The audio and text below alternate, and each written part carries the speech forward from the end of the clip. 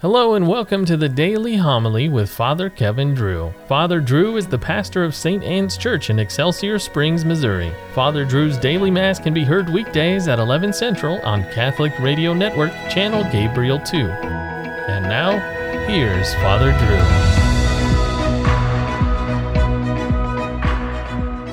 Drew. A reading from the book of the prophet Jonah. The word of the Lord came to Jonah a second time. Set out for the great city of Nineveh, and announced with the message that I will tell you.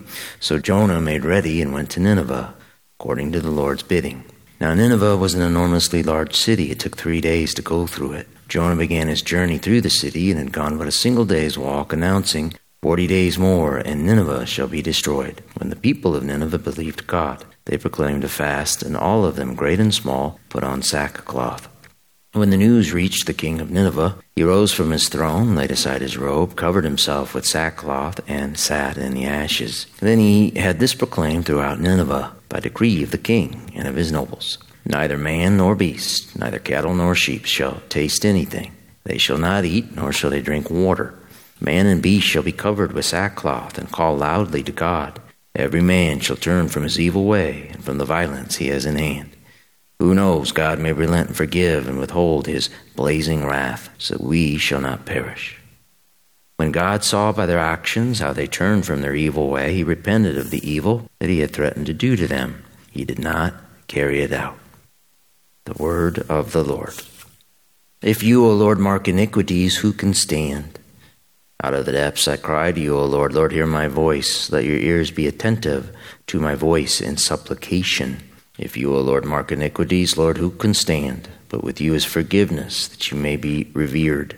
Let Israel wait for the Lord, for with the Lord is kindness, and with him is plenteous redemption, and he will redeem Israel from all their iniquities. The Lord be with you. A reading from the Holy Gospel according to Luke. Jesus entered a village where a woman whose name was Martha welcomed him. She had a sister named Mary, who sat beside the Lord at his feet, listening to him speak. Martha, burdened with much serving, came to him and said, Lord, do you not care that my sister has left me by myself to do the serving? Tell her to help me.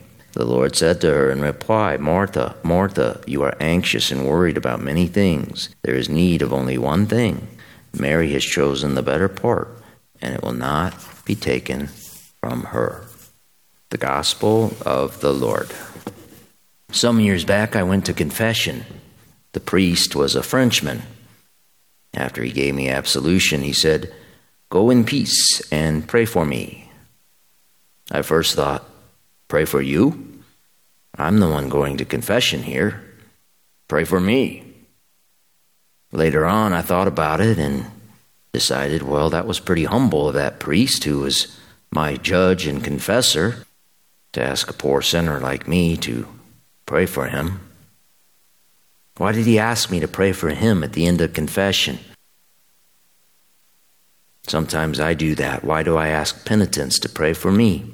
Well, our saint we honor today, Faustina Kowalska, has the answer. Here's what she wrote in her now famous diary. I came to understand one thing, that I must pray much for each of my confessors, that he might obtain the light of the Holy Spirit. For when I approach the confessional without first praying fervently, the confessor does not understand me very well. Isn't that interesting? Pray for your confessor, and that will help you in the confessional. What Christ called this great tribunal of mercy.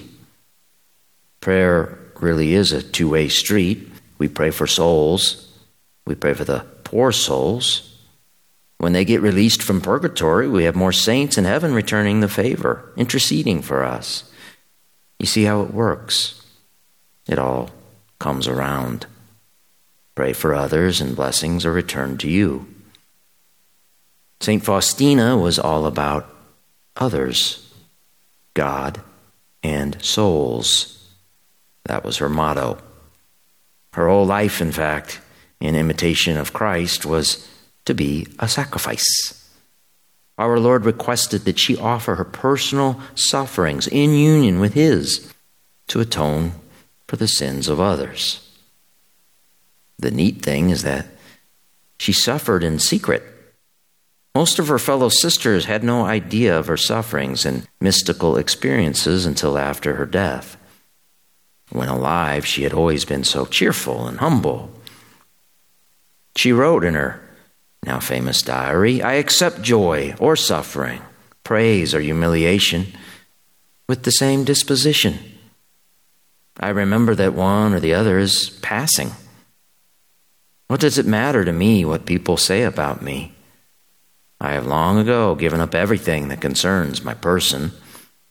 My name is host or sacrifice, not in words but in deeds, in the emptying of myself and becoming like you on the cross, O good Jesus, my Master."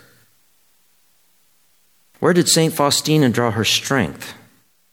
The sacraments, especially confession and the Holy Eucharist. Christ repeatedly told her that the confessional is the place of his greatest mercy, and that he, Christ himself, waits for us there. Quote, "When you go to confession to this fountain of mercy, the blood and water which came forth from my heart always flows down upon your soul and ennobles it. Every time you go to confession, immerse yourself entirely in my mercy with great trust, so that I may pour the bounty of my grace upon your soul." God and souls. If only the suffering soul knew how it is loved by God, it would die of joy and excess happiness. Someday, St. Faustina wrote, we will know the value of suffering, but then we will no longer be able to suffer. The present moment is ours. St. Faustina, Christ's Secretary of Mercy, died on October 5th, 1938, at the age of 33. The same age traditionally given to Christ at his death on the cross. Her whole life and death was an imitation of his.